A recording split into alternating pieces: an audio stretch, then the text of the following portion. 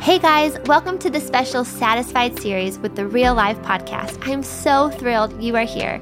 For this special 8-week series, I've gotten to interview my dearest friends who I look up to, I've learned so much from, and I do life with. And we talk about all the things, all the real life things of how to become satisfied women in different roles and areas that we live in every day. I'm so glad you're here, and I hope you enjoy this next episode.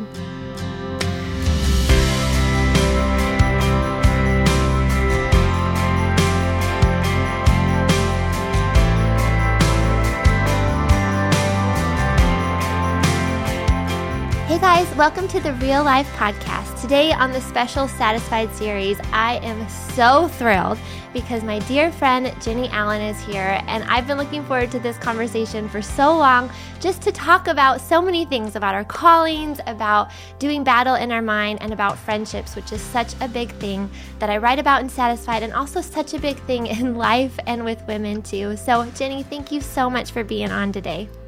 Oh, I feel the same way. I couldn't wait when I saw this on my calendar. I was so happy. Oh, I know. Love you guys.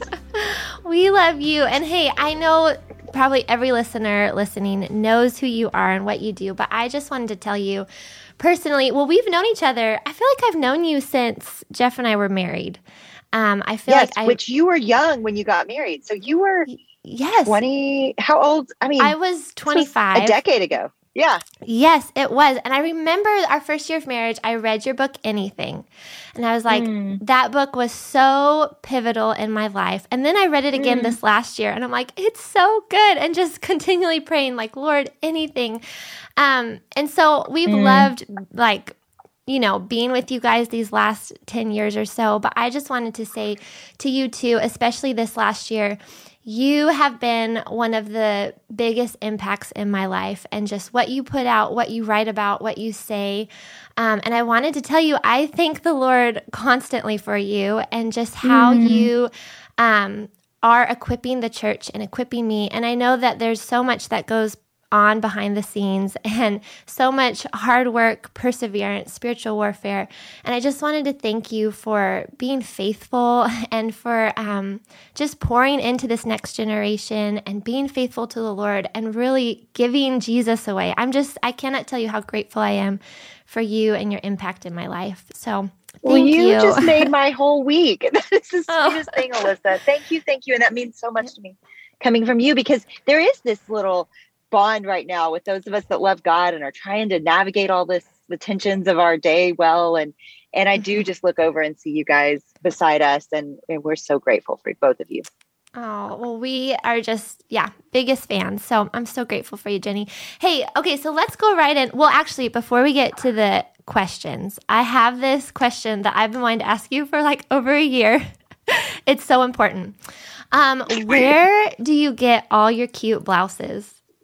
Oh, well, I have to say there is no right answer to that, because I have a friend that loves to shop, and she actually is my finder of fun things. And so she sends me, she's like, this is what you're wearing at If Gathering. And so I don't even always know where things are from.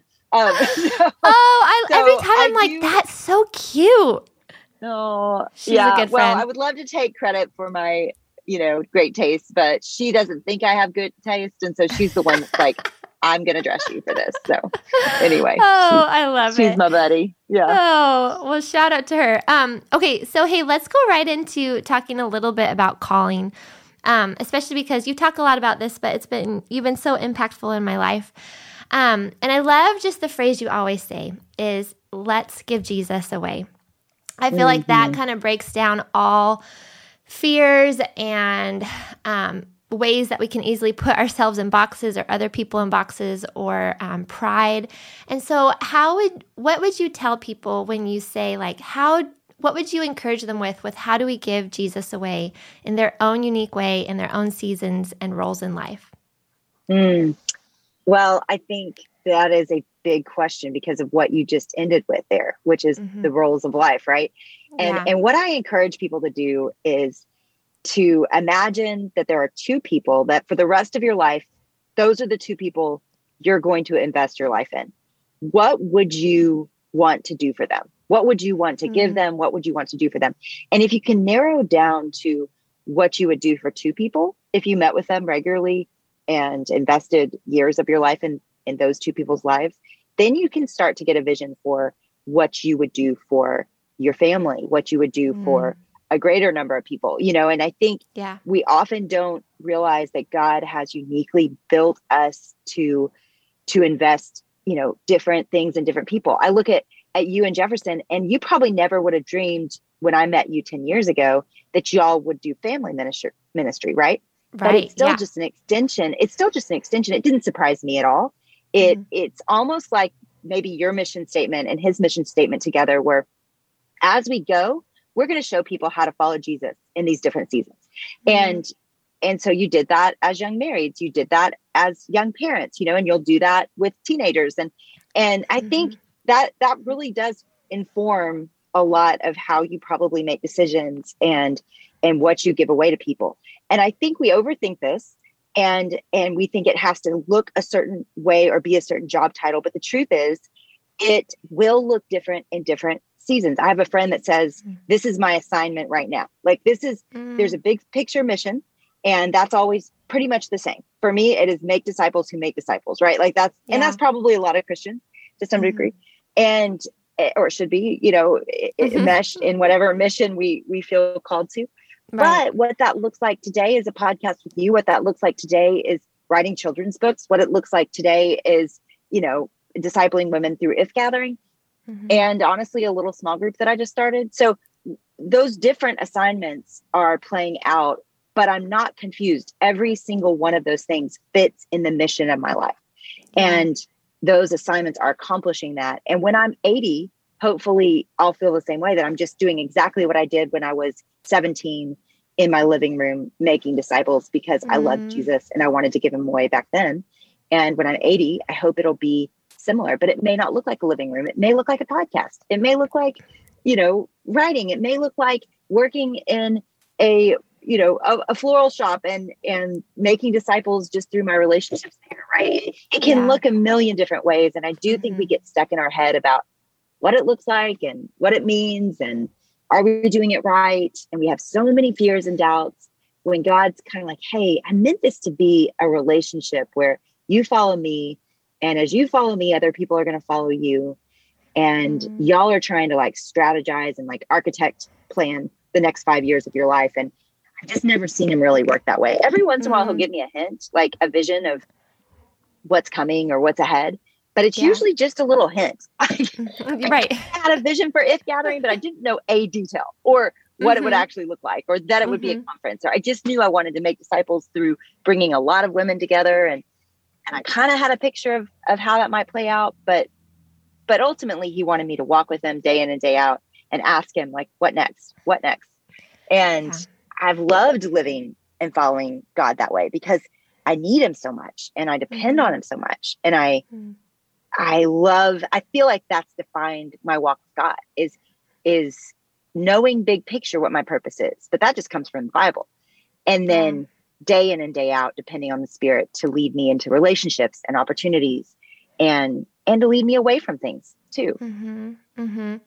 Yeah. And I love what you're saying because I agree. Everyone, we get so in our heads and we feel like we need a 5-step plan or it needs to look like this, or we feel like we have a big dream that we're still waiting on. And I feel like what you're saying about how am I going to follow Jesus today with the big picture in mind brings so much freedom and also so much joy with what season we're in, and knowing that like it's not wasted and God is using this and we get to still fulfill the mission in today. I love what you're saying. So let's talk a little bit about our minds. You came out with a book, was it last year? Was it a year ago now? Yeah. Okay. It was almost exactly a year ago. Yeah. Okay. Get Out of Your Head, which is amazing. It is so rich and so good and so needed. So can we just talk a little bit about why is it so important to get out of our heads, to take every thought captive and to do the battle in our mind? Well, I don't think before this project, I realized how much our minds are affecting everything. And I'd heard verses like Proverbs that says, as a man thinketh, so he is. It's such an absolute verse. It's like, you are literally what you think. That's what, the opposite of that is. And so I'm thinking about that and I'm going, okay, wow, I don't even pay attention to my thoughts, right? Like I just go through my day. I pay attention to my emotions. I pay attention to my relationships. I pay attention to my circumstances, but I rarely pay attention to my thoughts. And it scared me. And I saw the enemy using my thought life in a really detrimental way.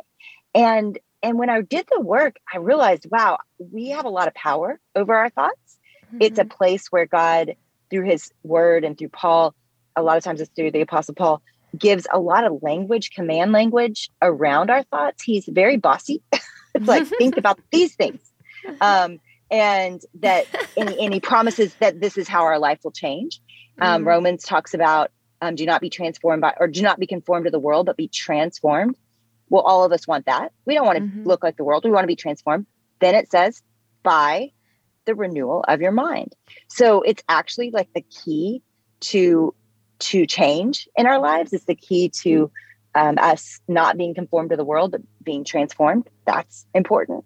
And then you see in Romans 8, you see these two different ways to live. You see the road to sin and death and the road to life and peace. Well, obviously we all want the road to life and peace, even though I think a lot of us accidentally or purposely choose sin and death a lot of days.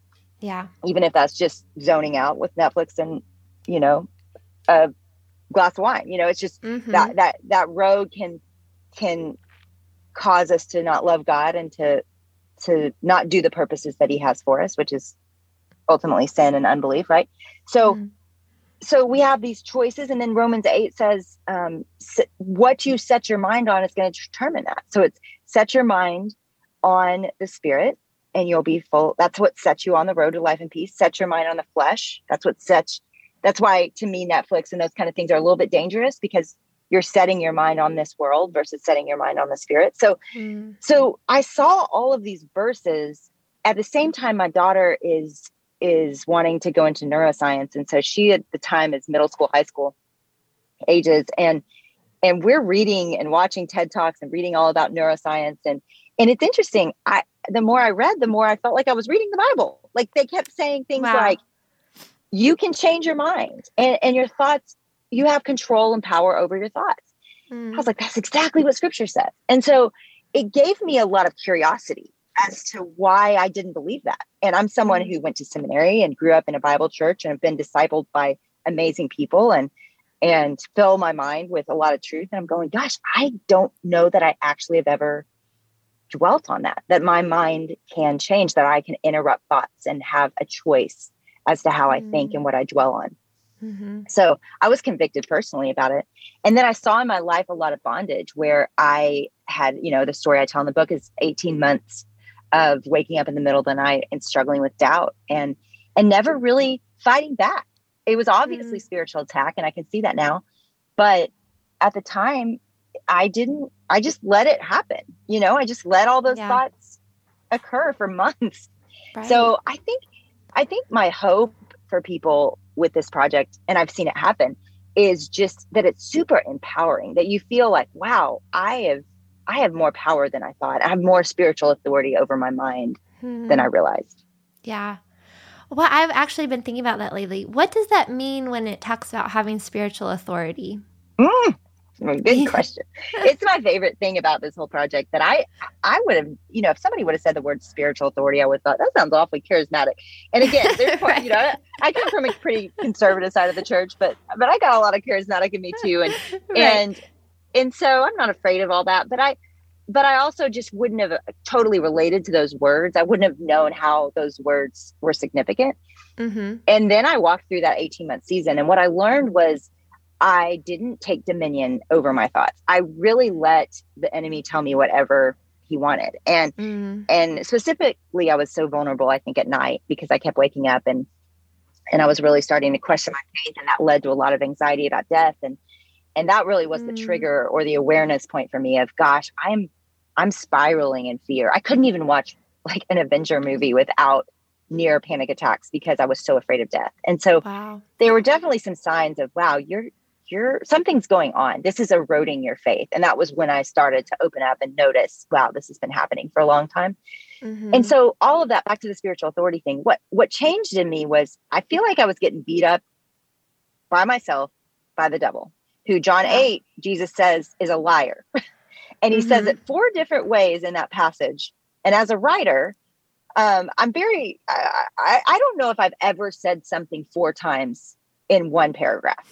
Jesus says in 4 different ways that the enemy is a liar. He definitely wants us to know that.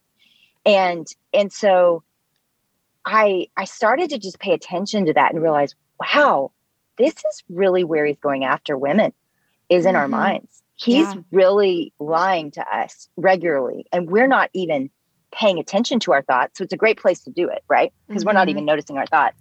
Right. And then we're believing the lie as truth. He's a good liar. He's actually good at it, right? He's effective, or he wouldn't be taking down the world the way he is. So now he's not winning, but he's definitely appearing to win in a lot of situations in our lives, right? And so we know in the end he won't, but for now he's having his day for sure. And the way he's most, effective is as a liar and lying to us and us actually believing it. We say all the time the enemy's a liar, but what we don't realize is how awesome we are at believing the lie. We're so good at it. And so I think owning that and realizing, wow, this is something that's affecting a lot of people, and nobody's kind of waving their arms and saying, hey, this isn't true. Forget that anxiety has just overtaken our generation, right? Like everybody alive, it's rampant. Just go to coffee with somebody and ask them about how they view themselves, and your jaw will drop and you'll hate it. But if they were to turn it back on you, you would say the same things. You don't believe it for them. When you hear somebody else voice things like that, it's a lie. Right. But you're believing the same kind of things about yourself, and they can't convince you it's not. And so I think that spiritual authority piece, why I love it so much, is we have been fighting spirit with fleshly weapons. And 2 Corinthians says that. It says you're fighting, you don't fight spirit with fleshly weapons. You have divine spiritual weapons that destroy strongholds. So focusing on that authority that we've been given to destroy strongholds, and realizing that we've been equipped for every good work that God prepared in advance for us to do, and that we are more than conquerors, and that we are not filled with the spirit of fear, which is right now, holding everybody captive.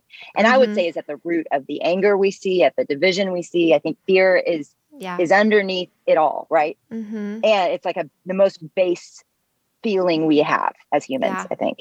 And so we're not, but as believers, we're not supposed to be filled with the spirit of fear. We've been filled with the spirit of power, of love, of self-control and self-discipline. So that's what I get excited about, and where spiritual authority has changed the way I pray. I don't pray any longer desperate prayers of like, God, do this, or would you do this? I pray with authority that God, if it's in his book, if it's his will, I pray it with declaration. I don't pray like hoping or wishing. And I'm not saying, I always pray like Jesus, your will be done. You're right. It's there's a submission and a surrender to it still. It's not like I'm like strong arming God into something, but I do believe that there are things that we have done with timidity, that with God, and prayers we pray with timidity, that we should pray with a lot more authority and power, and certainly over our mind. And so now when I wake up in the night, it's definitely declaration prayers. It's like, get away from me, Satan. Like, we're not doing this. And I've experienced so much more freedom. And I went from getting beat up to an offensive fighting position, right? It's just a whole different posture to the way I approach my thought life and my fears. Oh, so good. Okay. Hey, one more question about our thought life. How do you, especially you have teenagers and that age, but how would you encourage moms or dads to help our kids fight the thoughts in their minds? Like, how do you do that? How do you have those conversations and walk alongside them and do battle with them? Well, you nailed it. a real problem here, because I do think we're looking at a whole generation that's anxious at very young ages. And right. there is, there's a suicidal epidemic. It's just terrifying. Mm-hmm. It's truly, Yeah. we've got to take this so seriously. And it's really, in fact, I'm going to spend some time in this year building some resources for teens and for even younger kids, because I'm hearing it, as young as 7, 8-year-olds that are just spiraling in anxiety, and it's just not okay. And I think we've got to train people how to fight. And I think the reason the book did so well was because, one, it was unbelievable timing that only God could have known. The book came out a month before COVID. So right. there was this moment of fear that paralyzed all of us, right? Mm-hmm. But I also think the book did so well because it was like, hey, you have more power than you think. And quit acting like a victim to your thoughts and start taking control over your thoughts. And I think everybody was like, hey, regardless of whether that truth is out there everywhere or not, I think most of us haven't believed it or owned it. Well, totally. The same is true for our kids. If we aren't owning our own thought life and our own mental health, then how on earth are we supposed to train our kids? So I think the first thing is we've got to own that ourselves, and we've got to do the work first. But then we have got to teach our kids what Scripture says, which is do not dwell on that. I remember my daughter one time started voicing some fears, which I was really glad. And in our family, it's always say it out loud. Never hold it in. Always say it out loud. And we have kids that are pretty good at that. It's hardest for this daughter of all 4 of our kids to voice it, but she did. And immediately I said, okay, I praised that. I was like, hey, I'm so glad you said that. But Caroline, I don't want that thought in your head anymore. It's not, I'm glad you said it. There's no shame in saying that this is what you're thinking about. But what I want you to realize is I want you to interrupt that thought, and I don't want you to give it power anymore in your head. And that was like, she was so curious about that. She was like, what do you mean, Mom? She never even had those thoughts or words like, I can interrupt my thoughts. What? And so, what we do, and again, the book talks about this, and we don't need to go way deep into this because we want to talk about other things, but the book talks about mind mapping, and that's just a practice that's been around for hundreds of years. But you just write down your thoughts and start to notice them, and then you give a theme to your thoughts. And what is the big picture worry or big picture fear that you have that's regular? And then you begin to notice that in your day to day, and you interrupt that thought and you go, hey, I have a choice. I don't have to dwell on this. I don't have to spiral out of control. And so there's some steps to take that really do, I believe, shift that narrative. And it does take practice, and you get better at it, right? You practice, and you become more excellent at noticing your thoughts and then also interrupting them. Man, so good. I think just the one line of, we have a choice and you can interrupt your thoughts is so life-changing for us, and then to lead our kids in that. Okay, hey, let's go into talking about friendships. This is such a big thing when you think about being satisfied in life. And I know you just finished your book. I cannot wait. When does it come out? Do you know the date yet? It comes out late February. So we'll still have a little while. A little while, but getting there. Okay, and it's all about friendships and relationships. So I would love to just pick your brain a little bit about that. Why are friendships and community and the church so important? You know what I thought you were about to say and ask? So I thought you were about to say, why is community and friendship so hard? Oh, that's my next question. Okay. Because I think we got to start there, because there definitely is a huge barrier to this beautiful, amazing plan that God had. Yeah. Which, if you look back at creation, he created from a place of community. It even says in Genesis 1, before we even know who we is, right? Is we created man in our image. So there is obvious Trinitarian language, which is just, it's the only word for the Godhead, which is Father, Son, and Holy Spirit being one God, but 3 separate persons within one God. It is even though I've gone to seminary and have had whole classes on this topic, I cannot explain it. It is a mystery beyond mysteries, but it matters. And we need to know this, because just the very fact that our God, who is one God, but three persons, is in community within himself, as hard as that is to understand on a, Tuesday, wherever you are listening, whenever you are listening, it matters so much. So he creates us in his image. And then the first thing he does is he creates Adam and he says, it is not good for man to be alone. And so there's this very clear message of isolation is not how humans are meant to thrive. Right. We, in our day, are so isolated. We don't even know how isolated we are because we talk all day. We connect via social media all day. We run around and run our errands all day. But the scary part of this project, so if the last project was about our heads and the science and how did we get here and what do we need to do differently, this book was about the history of community and in the world. And I'll just say it, and this is a really bold statement, but we have never in any generation, and I would say on any continent, in any country, lived more isolated than we do in our generation. That should terrify us. Yes. That totally should terrify us. So forget even the Christian biblical worldview. Just based on the historical research, we have a huge problem. And where community in every generation prior to ours has always been somewhat village-like. There's been these connections with people in a small group of, maybe 50. And within that 50, you have your family that you really rarely leave that group of people for the entirety of your life, right? You barely go more than 20 miles. That's the history of humanity. And now we have this culture that goes all over all the time. There is not a value of this. So what communities become in our day in the West, in our minds, is a addendum. I'm going to put it in my calendar. I'm going to start a separate club, or I'm going to have a little get together with a girls' night, or I'm going to have a Bible study, or I'm going to do a small group. Well, that kind of community is not at all what the Bible was written into. It's not how God created us, and it's not how humans have ever lived. So we've got a massive problem. So this was a very difficult topic because it scared me a little bit because I think everybody expected me to write the book on friendship.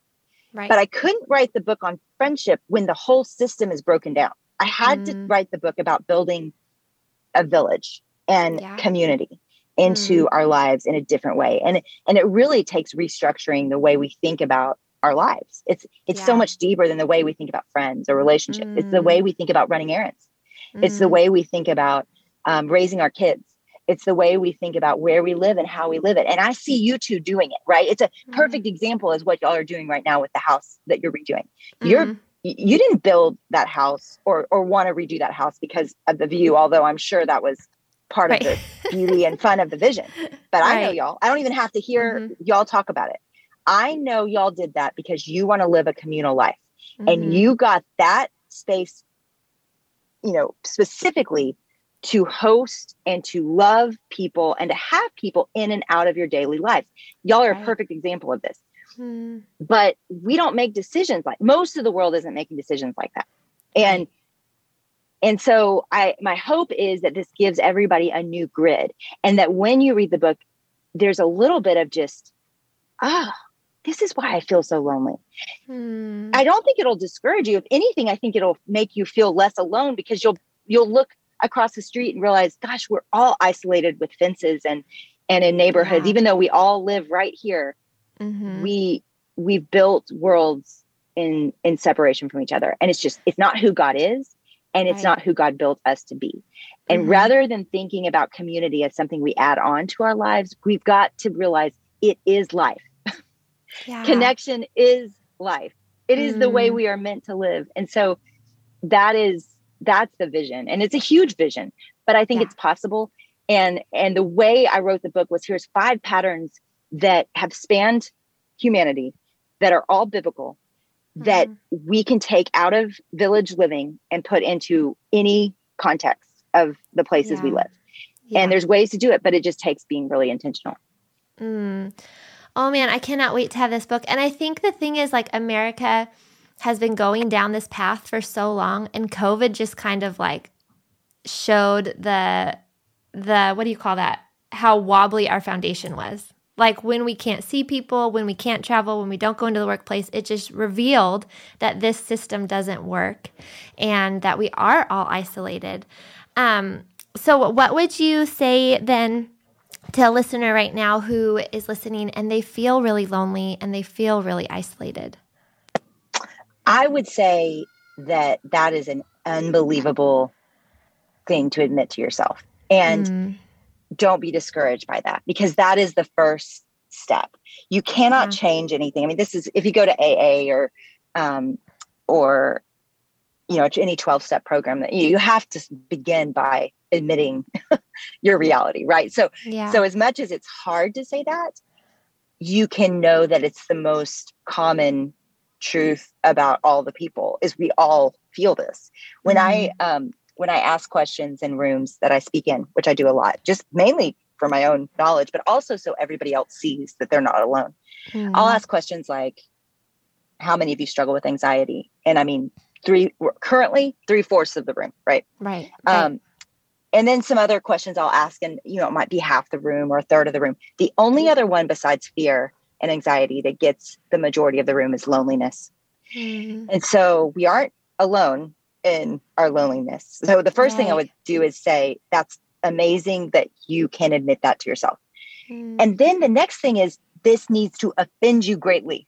This needs to bother you. You need to not be like, gosh, I wish I had friends. You need to be like, I am in opposition to the way that God made me. It needs to burn in your bones that this has to change. It can't just bother you a little like, gosh, I should make some friends, or I should, you know, because the enemy, the very best position he can get us in is alone. That is brilliant on his part. Then he really can tell us whatever he wants, right? Yeah. So get everybody alone, and they won't be effective because mission shuts down when you don't have community. Get everybody alone, and they will spin out in their own minds with their struggles and their pain and their sin. Get everybody in their own mind that they're the only ones that struggle with this. Then they'll never confess their sin. They'll never experience freedom. Get everybody alone that they're the only ones that their marriage is broken down. And then you've got a whole people, the church, in their little houses with their little Netflix lives, punching their card every day in their cubicle or on Zoom or whatever, raising their kids totally isolated, not knowing what the heck they're doing, because we're not supposed to know. We're supposed, even just the secular saying of it takes a village to raise a kid.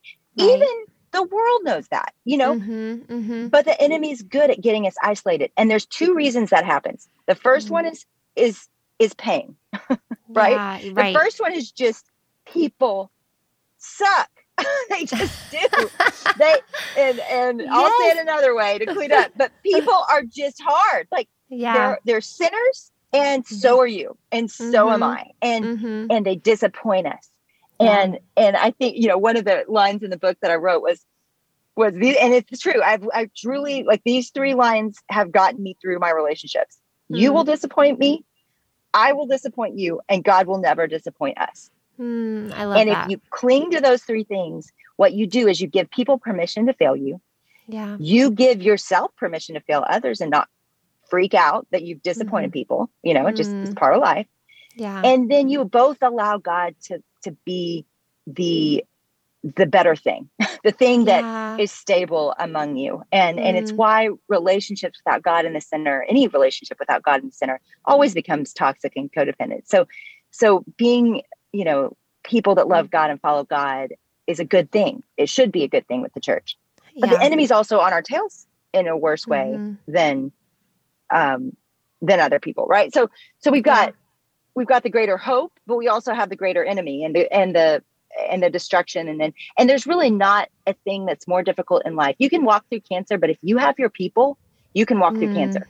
Yeah. You can do very difficult things if you have your people, but take away your people and isolate someone, and all of a sudden the world's caving in, even if you don't have cancer. Like, what do people go to counseling for? They usually don't go to counseling for bad circumstances. They go to counseling for broken relationships. Nothing gets to the core of us and hurts us more than the brokenness we experience in relationships. So this is, the enemy's good, but God's better. And he built a plan for us to live in connection. And it takes us choosing that and being intentional, even when we get hurt. The second reason we build walls, and it's hard, is shame. That is, I think it's a word that most people don't immediately identify with. But if I were to say to you, have you ever felt like you didn't want to reveal, what's really going on in your life? Right. Or here's a better question. Have you ever, when somebody asks you how you're doing, have you ever just said fine, even though you're not? Right. And that's the little lie that plays out in a big way and a small way in our lives, where we just kind of hide and we just kind of throw up a pretend facade of how we're really doing, because honestly, we don't know what to do with the difficulty, because we feel ashamed that we don't have it more together. And so shame separates us. And then of course, people are people and they hurt us. And so those two things, I think, are the reason it's just so hard. Man, and I feel like even just naming it brings so much encouragement. Like, you're right. That's so true. And I feel like I lately have been saying, like, I will disappoint them, they will disappoint me, but I've forgotten the last part, which is, but God never disappoints us. And so I think that's a key part too. It helps us not get cynical, right? I mean, right. That's the thing. That's the thing with that one. It's real easy to get cynical. You get hurt enough and you feel, and I get this message all the time from people. In fact, it's really why I took it on as a 3-year project of my life. By the time I'm done talking about this, it'll be 3 years. And so it was the main thing we were getting in the inboxes. I can't make friends. Like, it was a hopelessness. Right. And that's not okay. That's to me, that's that's not a yellow flashing light. That is a red flashing light that needs our attention. Yes. And I feel like that's actually a question I've been getting a lot with this book. And that was my last question I wanted to ask you.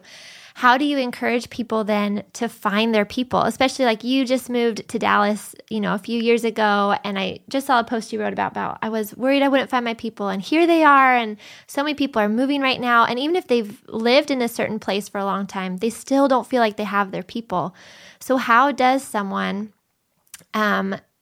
push forward and find their people despite the shame and the disappointment and how people hurt us, or maybe just not feeling included or welcomed in? How do you do that? Well, I always say go first and keep going first. And that's not comfortable for most of us. I would say I'm an extrovert and I take initiative in a lot of parts of my life.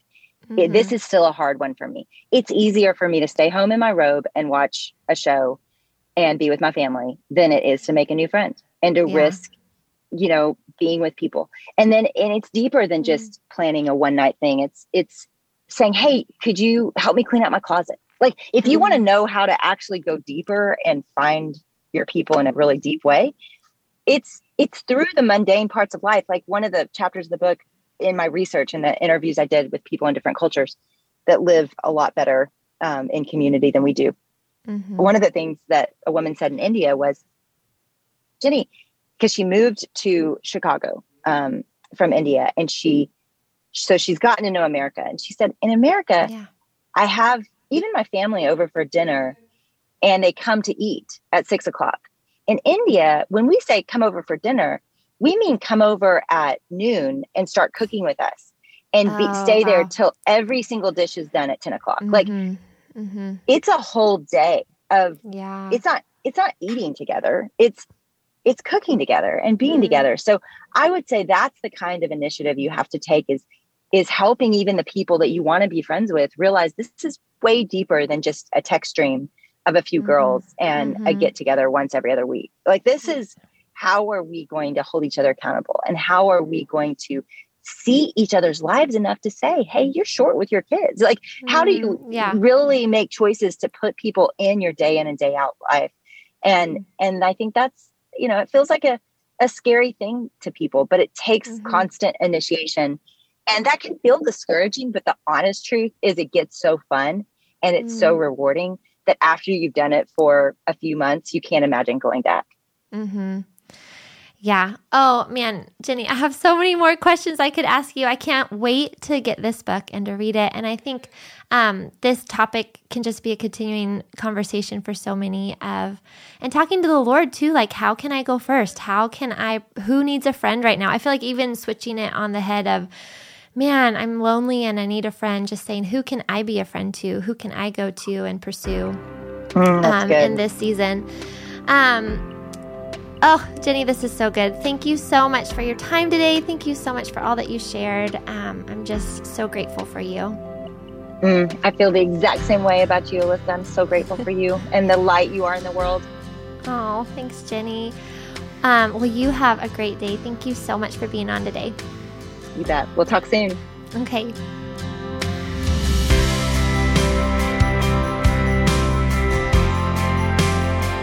Hey guys, thank you for being here today. Thank you for listening. This episode was so good. Each one of these series is just gold. I love what everyone brings to the table, what they share. I was so encouraged by them, and I hope you are too. Satisfied is out. I cannot believe it. It is so fun seeing you guys post about it and talk about it. If you guys have a copy, take pictures, tag me in it, tell me what you love about it. It is just such a joy to have it finally out in the wild for you guys to read. If you haven't ordered the book yet, make sure you go anywhere books are sold, satisfiedbook.com. If you make any of the recipes, tag me, make a pie. I want to see what you're making. Thank you for coming along on this journey with me.